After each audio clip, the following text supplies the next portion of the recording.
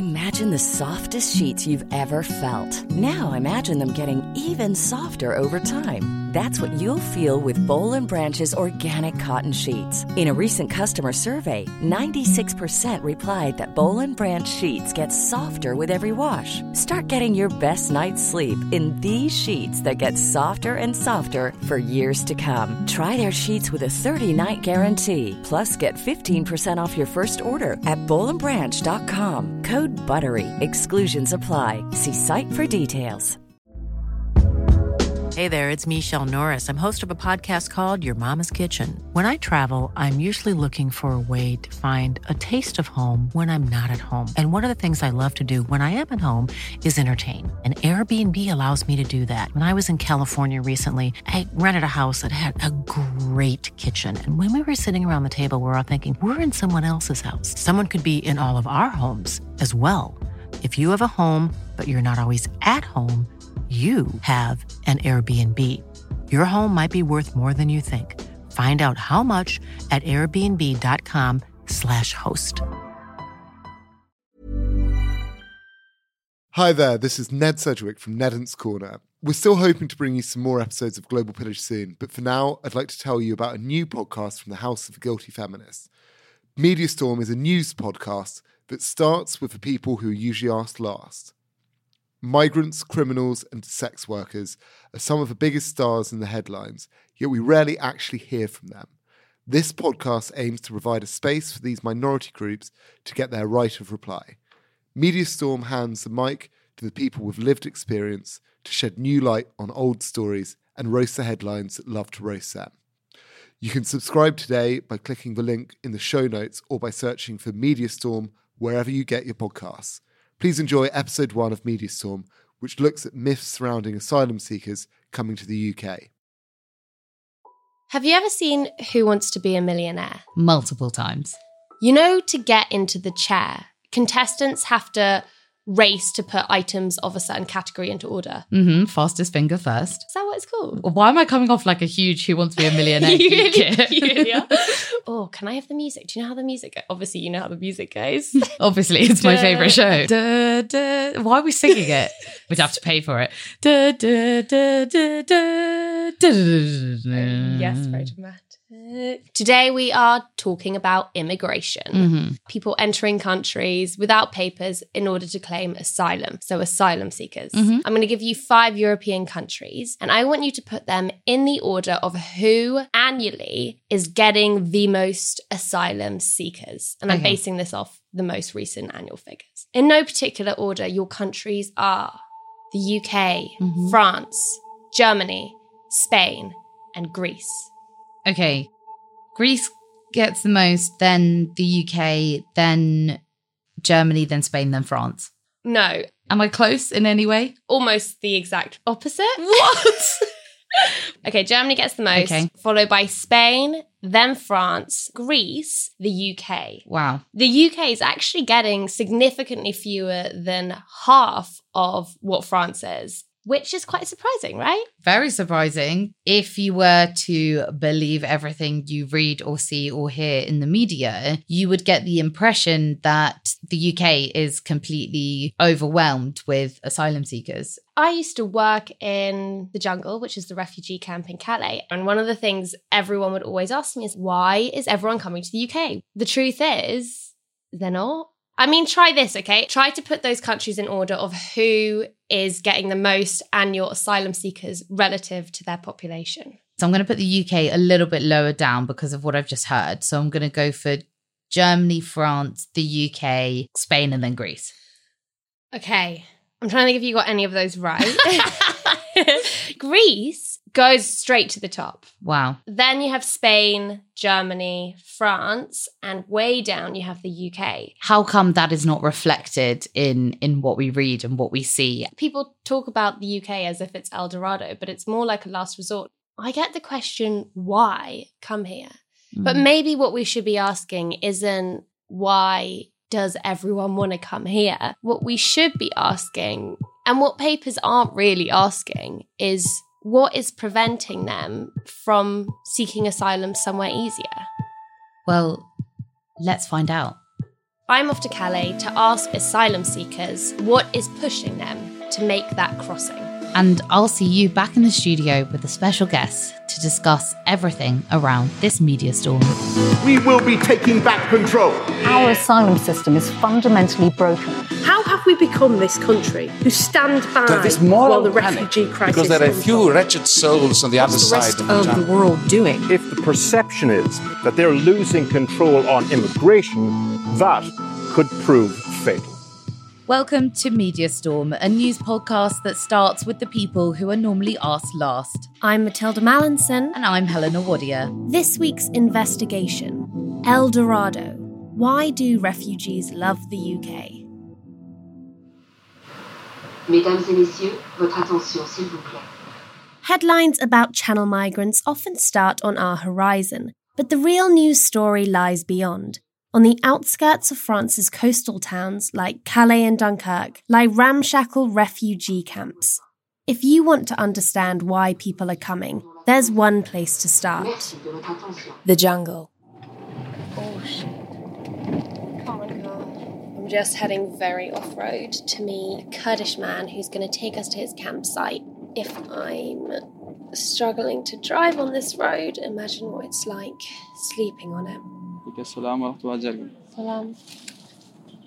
It's muddy. He introduces himself by his full name, Jaume Ali Mahmoud, then tells me everything I see will soon be destroyed by police. People are cold, he says. They cannot have less than they have now.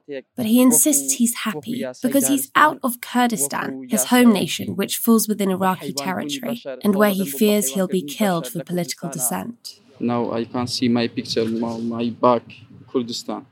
He's just showing me photos of his back with clear torture injuries.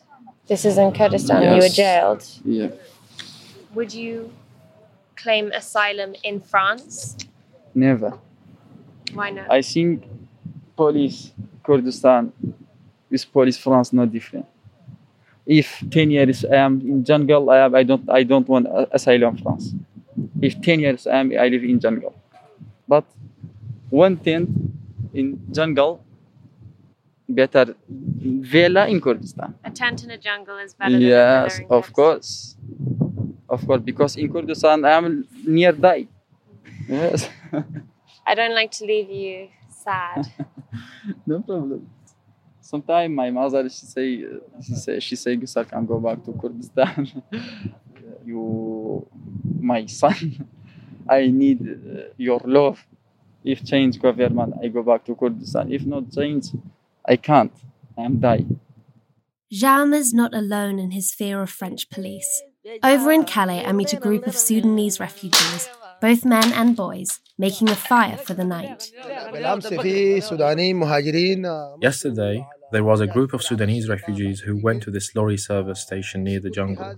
They call it the Station of the Devil. A security guard let his dog loose and he chased them, bit someone and drew blood, while another man fell and broke his leg running away. I asked the UK to take all the Sudanese and refugees from the jungle. Being here is an unbearable struggle. We need rest. Please, with whatever way possible, save us from this situation, from these unleashed dogs, these unsanitary conditions, the police brutality. Please, please, please. Save us from this injustice. It seems the UK's hostile border policy may not simply be keeping people out, but in some cases, kettling them in. You see, it's the UK that pays for most of this, spending nearly $250 million since 2014. I sit down with Chloe Schmidt-Nielsen from Human Rights Observers to understand this policy.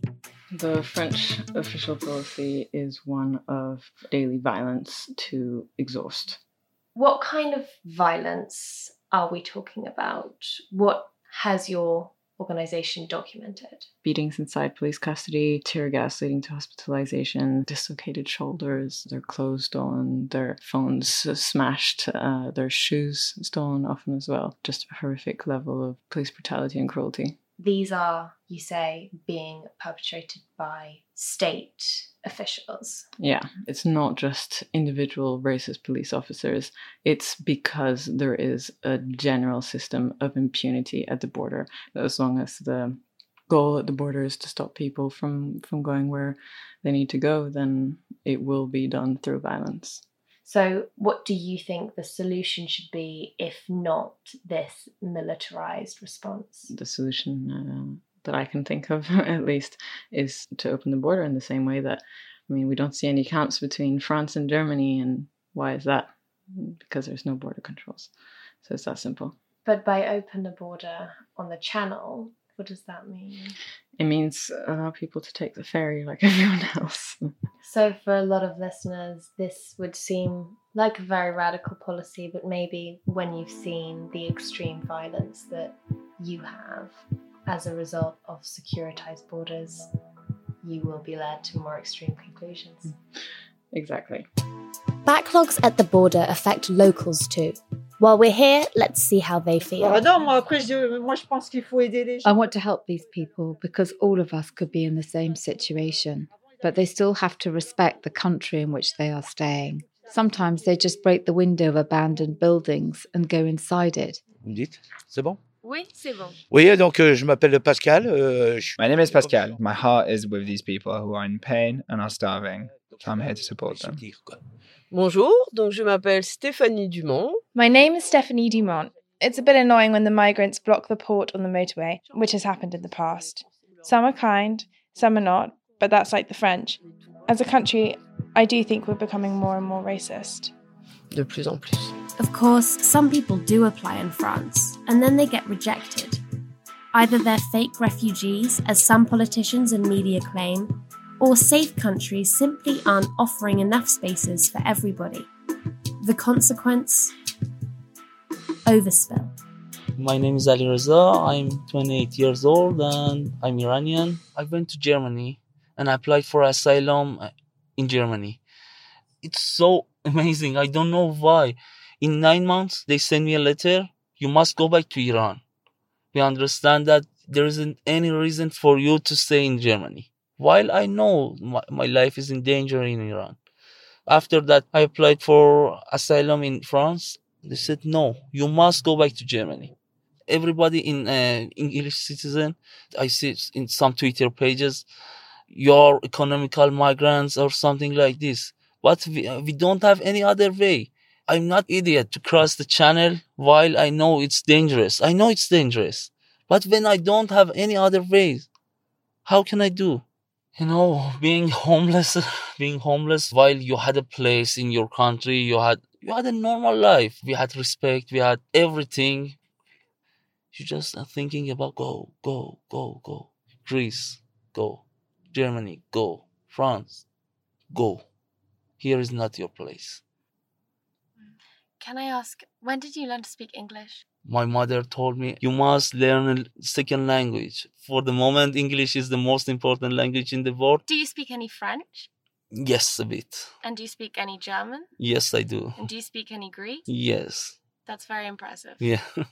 Actually, I don't know if you know about Prophet Solomon. There is a story in Quran about Prophet Solomon. He could speak all of the languages and also even with the birds, with the animal.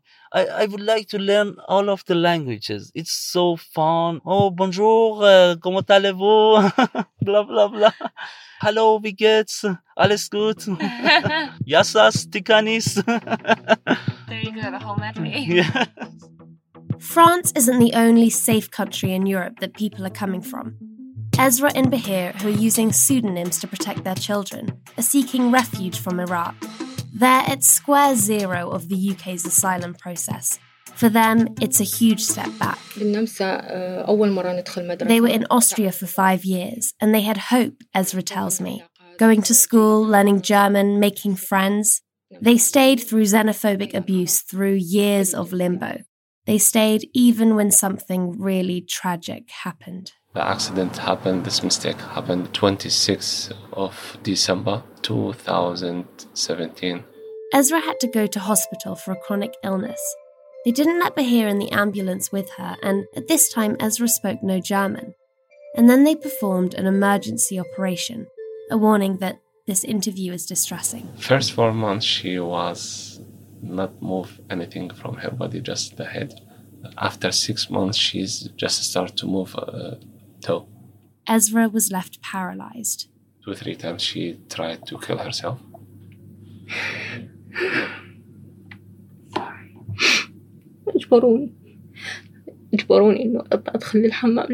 I needed the bathroom. They told me to go myself, but I couldn't move, and they didn't believe that I couldn't move.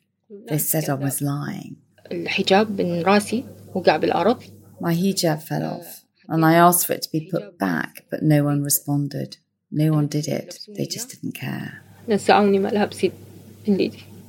took off all my clothes to run tests. Then they left the room, and I asked for them to cover me or to put my clothes back on, and they didn't. They just left me like that until the morning. 2.5 years later, Austria rejected their asylum claim. We lost her health. We lost her rights. Some people, they say political decision. Another people, they say they have just enough number from asylum people, but they not care about the human rights. This is the point. That's how they ended up in a dinghy on the Channel. You move country to Austria, from Austria to Germany, from Germany to France, from France on the sea to UK.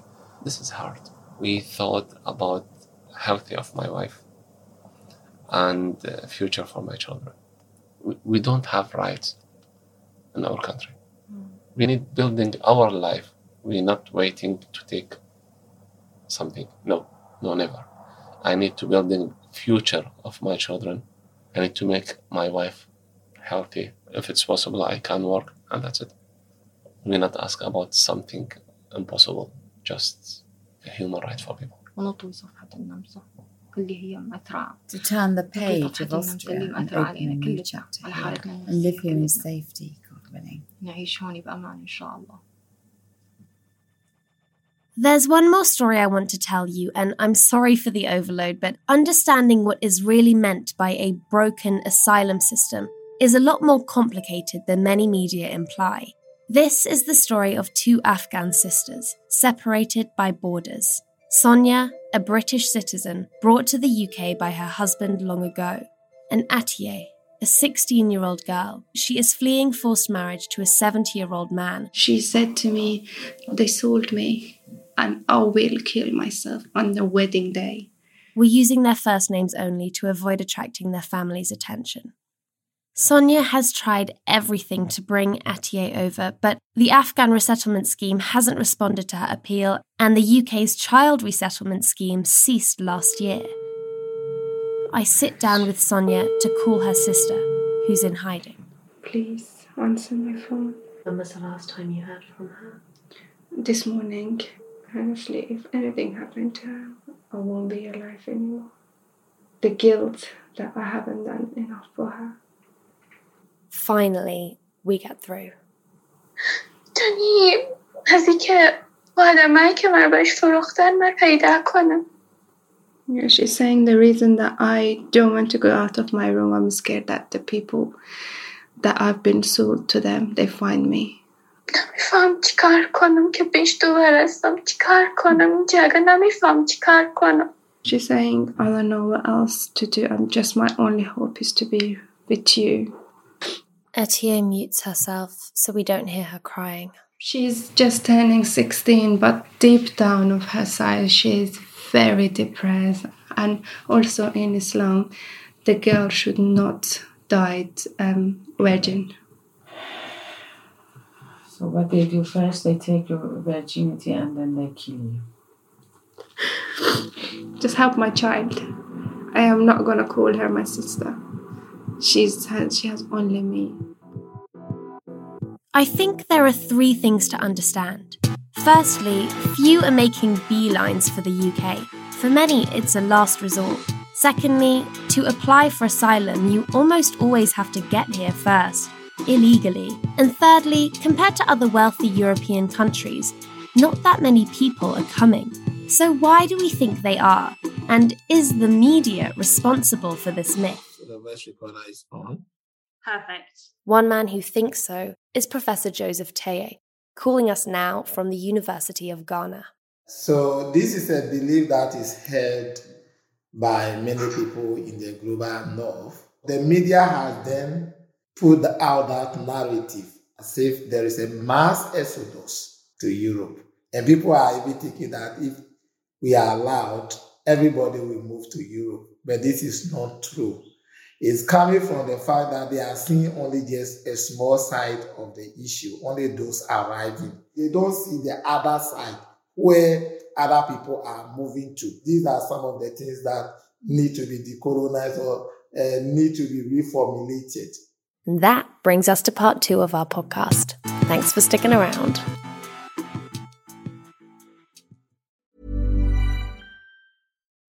Life is full of what-ifs. Some awesome, like what if AI could fold your laundry? And some, well, less awesome, like what if you have unexpected medical costs? United Healthcare can help get you covered with Health Protector Guard fixed indemnity insurance plans. They supplement your primary plan to help you manage out-of-pocket costs. No deductibles, no enrollment periods, and especially no more what-ifs. Visit UH1.com to find the Health Protector Guard plan for you. Ever catch yourself eating the same flavorless dinner 3 days in a row? Dreaming of something better? Well, HelloFresh is your guilt-free dream come true, baby. It's me, Keke Palmer. Let's wake up those taste buds with hot, juicy pecan-crusted chicken or garlic butter shrimp scampi. Hello Fresh. Stop dreaming of all the delicious possibilities and dig in at HelloFresh.com. Let's get this dinner party started. Millions of people have lost weight with personalized plans from Noom. Like Evan, who can't stand salads and still lost 50 pounds. Salads generally for most people are the easy button, right? For me, that wasn't an option. I never really was a salad guy. That's just not who I am. But Noom worked for me. Get your personalized plan today at Noom.com. Real Noom user compensated to provide their story. In 4 weeks, the typical Noom user can expect to lose 1 to 2 pounds per week. Individual results may vary.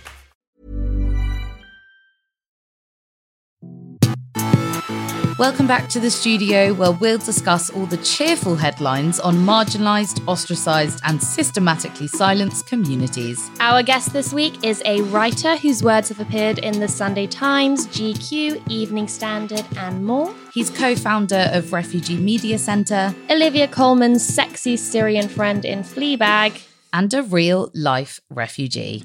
It's Steve Ali. Welcome. I did not see that coming. Which bit in particular? Olivia Colman's what? Sexy. Well, we only tell the truth on this podcast, Steve. Yeah, that's our job. So, Steve, what did you think of that investigation that we've just heard? The UK is really, really obsessed with the idea of being invaded. There is something really strange about it. Politicians talk about everyone wants a piece of us, everyone wants to come here. There is this arrogance and self-obsession that I have noticed in being in this country. Well, that is definitely not the perspective you get in your average mainstream media report, which is why we need to hear from more diverse voices, and specifically from people with lived experience of the issues being discussed, which brings us on to what Mediastorm is all about. Mediastorm is a podcast that seeks to provide the balance to the mainstream media. So some mainstream medias often forget to speak to people with lived experience of the issues, and these people tend to be from minority groups. So we want to provide a space for those people often found caught in the eye of the media storm. In this case, we're talking about the coverage of refugees and asylum seekers. So I think what we tend to hear in the mainstream media is stories of record numbers of migrants crossing the channel. But do you think, Steve, that there is a tendency to speak about those seeking asylum without really thinking about who those people are? I think it's very agenda-driven. One of the most pervasive and most effective ways and ignorant ways of uniting people is creating a common enemy. I think that's what our governments have been doing in Europe. The rise of the far right, it's all about creating this fear, those dangerous creatures that are invading us. And I think what's important to note is the language the categories of refugees, asylum seekers, immigrants, migrants are frequently used interchangeably by journalists, right? And they don't all mean the same thing. And often, regardless of the political stance of a media outlet or a newspaper, they tend to use the same terminology as each other because certain topics start trending and they want to get those hits and those likes and those views. So they start all using the same language in order to compete with each other. Yeah, I think let's have a little vocabulary 101 because I think it's really important for readers to know the meaning of the words being used when they're reading about immigration in the news. So the term refugee literally means anyone who's fleeing conflict, persecution, natural disaster. But legally, it only refers to people who have been granted protection status by the country they've applied for asylum in. So if someone is referred to as a migrant, it doesn't mean that they're not a refugee. A term that editors are very relaxed about using is the term illegal immigrant. Legally speaking, there is absolutely zero statutory criminal offence against entering a country without papers if you are applying for asylum. And statistically, most of the people coming across the channel in dinghies do apply for asylum. So when they're referred to as illegal immigrants, it's actually incorrect for most of them. Steve, I don't know, I wonder if you have any thoughts about whether there is damage being done because of that. The word illegal has very negative connotations. It implies crime, implies wrongdoing, and completely takes out any sense of empathy. There certainly is an agenda behind that. Do you think it is an agenda and or a lack of knowledge from some journalists? I think if we were going to give the benefit of the doubt, I think you can only give it for a certain period of time. But this has been going on for years now. I raised this with the editor at a paper I previously worked at. And he didn't ignore every point I raised, but this point he explicitly said, yeah, we're going to ignore that point because the term illegal immigrant is just normalized in our vocabulary. And, you know, we have to speak to people in a language that they understand because we are completely exempt from any responsibility of shaping the language that people Or we use. want to speak to people in a language so that many we want them to understand. Because under the UN Convention, crossing borders when you are a refugee is not a crime. There is nothing illegal about it. And let's look at some of the other language that surrounds this topic. Waves, floods, swarms. When we hear those words, what do we immediately think? I think of a country being overwhelmed. Do you know what I mean? I think of insects, parasites. Yeah, you know, in Syria, in August, I think, if you go to the coastline, you find hundreds of thousands of jellyfish just washed up on the beach. They present it in that way as swarms or indicate huge numbers of invaders. Whereas when you look at statistics, the numbers of refugees that come to the UK is so small in comparison to the number of refugees in Europe in general. Well, on that note, I have some statistics here that the number of people coming to the UK to claim asylum stands at less than half of what it was in the early 2000s. And the peak number of asylum applications was 84,000 in 2002. Well, in Turkey alone, there are over 3 million Syrian refugees, and in Lebanon, there are about 2 million, and in Jordan, there's about another million or something. I suppose the real question then is the media reporting on or creating the crisis? Plot twist. Because surely the real question that should be asked is, what makes somebody risk their life to get across the channel in a rubber dinghy? I think to round off this part of the discussion, Steve, as someone who has been falsely described as an illegal immigrant, what would you like people reading the news to understand about this type of migration? I'd like people to understand why there are no safer ways. This government talks a lot about resettlement schemes and how they have resettled more refugees than any other European country, which is statistically true, but it's an isolated stats per capita. It falls way down the list of wealthy European countries when it comes to resettlement. Applying for asylum and resettlement schemes is a very bureaucratic process. There is a huge backlog. So this government just keeps talking about about safe and legal routes, buzzwords. This government is so big on those buzzwords. That doesn't really exist. Right, Safe so and it's legal more routes about don't the really packaging exist. than about the content. It is definitely more about the packaging. And then who's responsible for the packaging? The press. Right, let's take a look at the headlines now. It's been a big week. There's a lot to talk about, and we're going to have to plough through. Well, while we're talking about the coverage of asylum seekers and, like you said, the misinformation that often does the rounds in the mainstream media, I wanted to talk about how on BBC Politics Live a week ago, the head of media at the Institute of Economic Affairs, which is a think tank that has been known to have some quite right-wing leanings, she said on live TV, if you cross in a dinghy boat, then you are an illegal immigrant. That is a fact.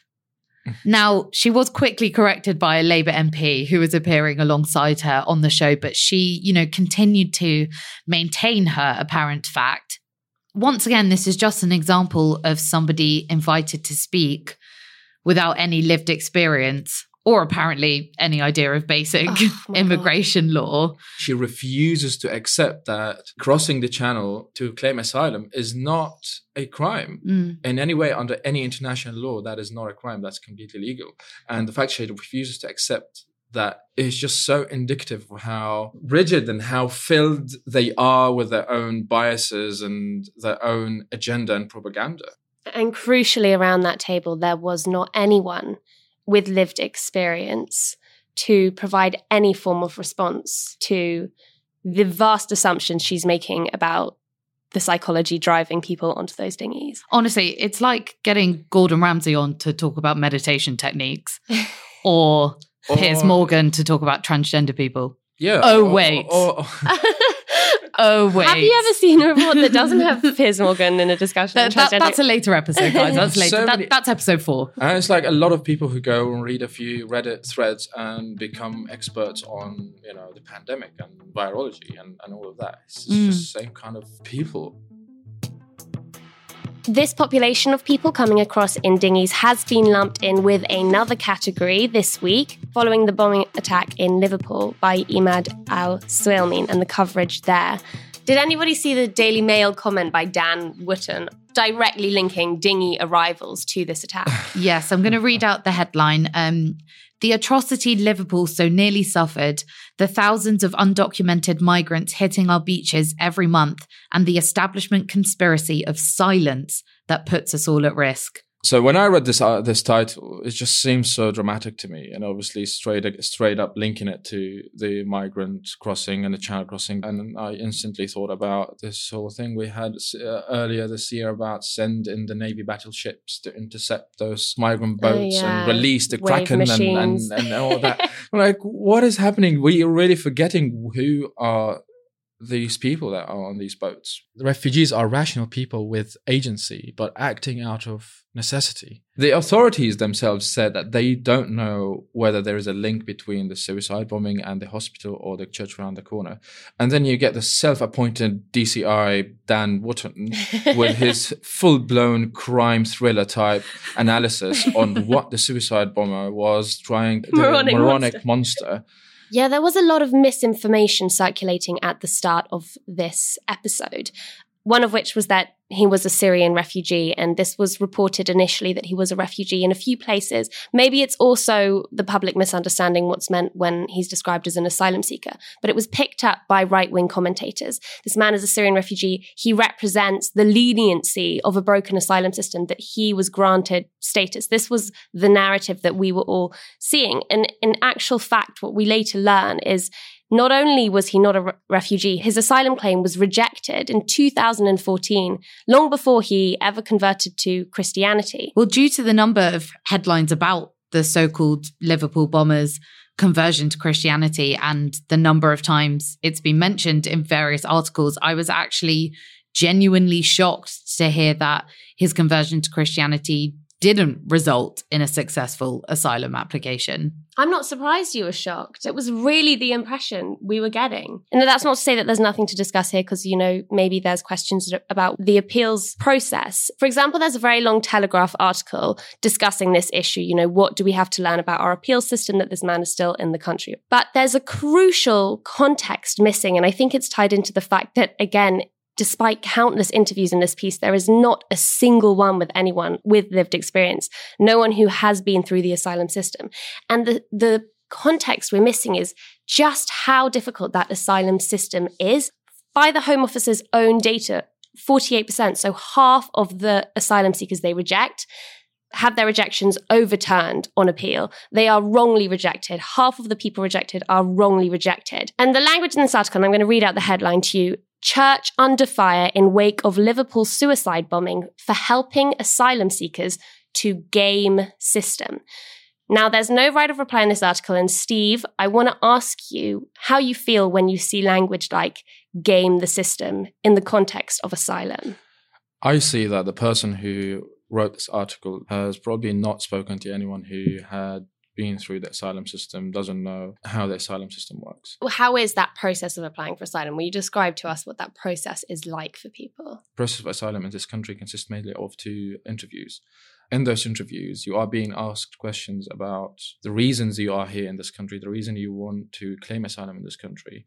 The interviews are very, in a way, traumatizing to a lot of asylum seekers because those people have just arrived from the worst situations, having lived unspeakable things.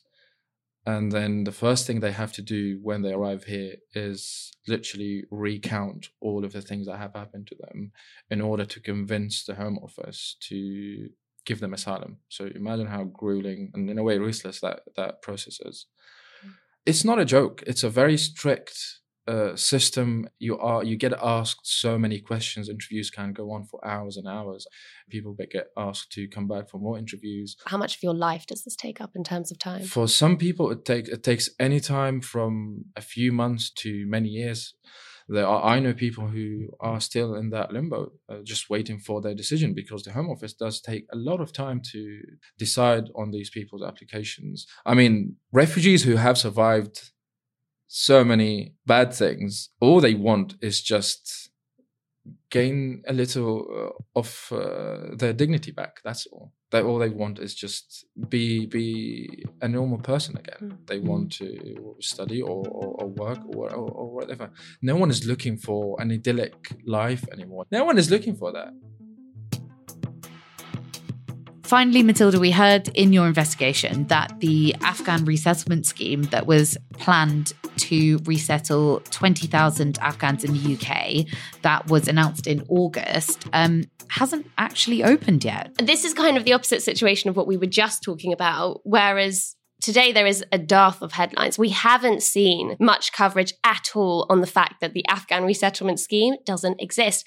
And when you compare that to the hype at the time, when the Taliban takeover of Afghanistan was happening, we saw an unprecedented level of media interest, sustained media interest in a foreign affairs issue. I think that the media helps to curate this appetite we have for the right kind of refugee, helps to design the right kind of refugee. That interview, which everyone now has heard with the 2 Afghan sisters, that was a piece that I had commissioned by one of the main national papers.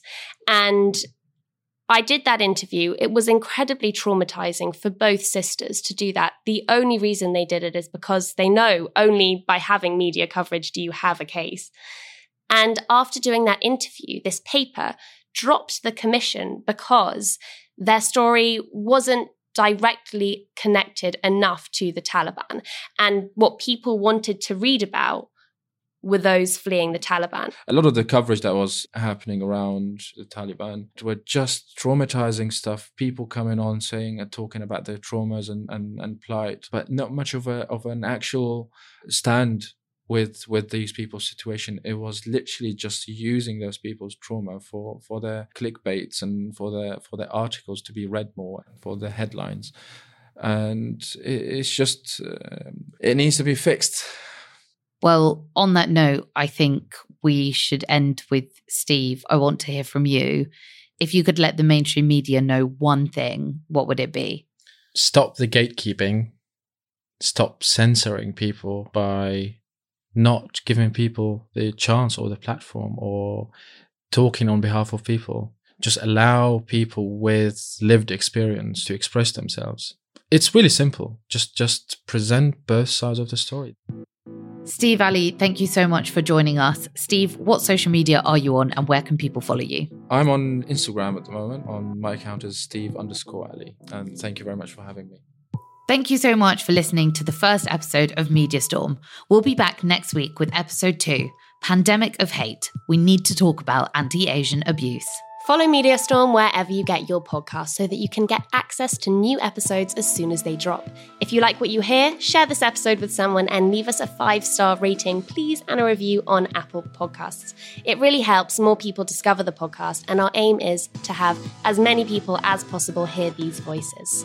You can also follow us on Twitter, Instagram, and TikTok at Helena Wadia, at Matilda Mal with an H, and at Media Storm Pod. Get in touch and let us know what you'd like us to cover or who you'd like us to speak to.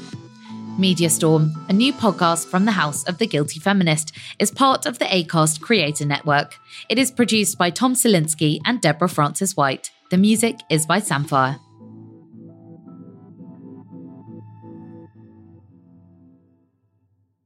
Thanks for listening to episode 1 of Media Storm. To catch the rest of the series, click the link in the show notes or search for Media Storm wherever you get your podcasts. Media Storm is brought to you by the House of Guilty Feminists and is part of the Acast Creator Network. Planning for your next trip? Elevate your travel style with Quince. Quince has all the jet-setting essentials you'll want for your next getaway, like European linen, premium luggage options, buttery soft Italian leather bags, and so much more. And it's all priced at 50 to 80% less than similar brands. Plus, Quince only works with factories that use safe and ethical manufacturing practices. Pack your bags with high-quality essentials you'll be wearing for vacations to come with Quince. Go to quince.com/trip for free shipping and 365-day returns. Hold up. What was that? Boring. No flavor. That was as bad as those leftovers you ate all week. Keke Palmer here, and it's time to say hello to something fresh and guilt-free. Hello Fresh. Jazz up dinner with pecan-crusted chicken or garlic butter shrimp scampi. Now that's music to my mouth. Hello Fresh. Let's get this dinner party started. Discover all the delicious possibilities at HelloFresh.com. Even when we're on a budget, we still deserve nice things. Quince is a place to scoop up stunning high-end goods for 50 to 80% less than similar brands. They have buttery soft cashmere sweaters starting at $50, luxurious Italian leather bags, and so much more. Plus, Quince only works with factories that use safe, ethical, and responsible manufacturing. Get the high-end goods you'll love without the high price tag with Quince. Go to quince.com/style for free shipping and 365-day returns.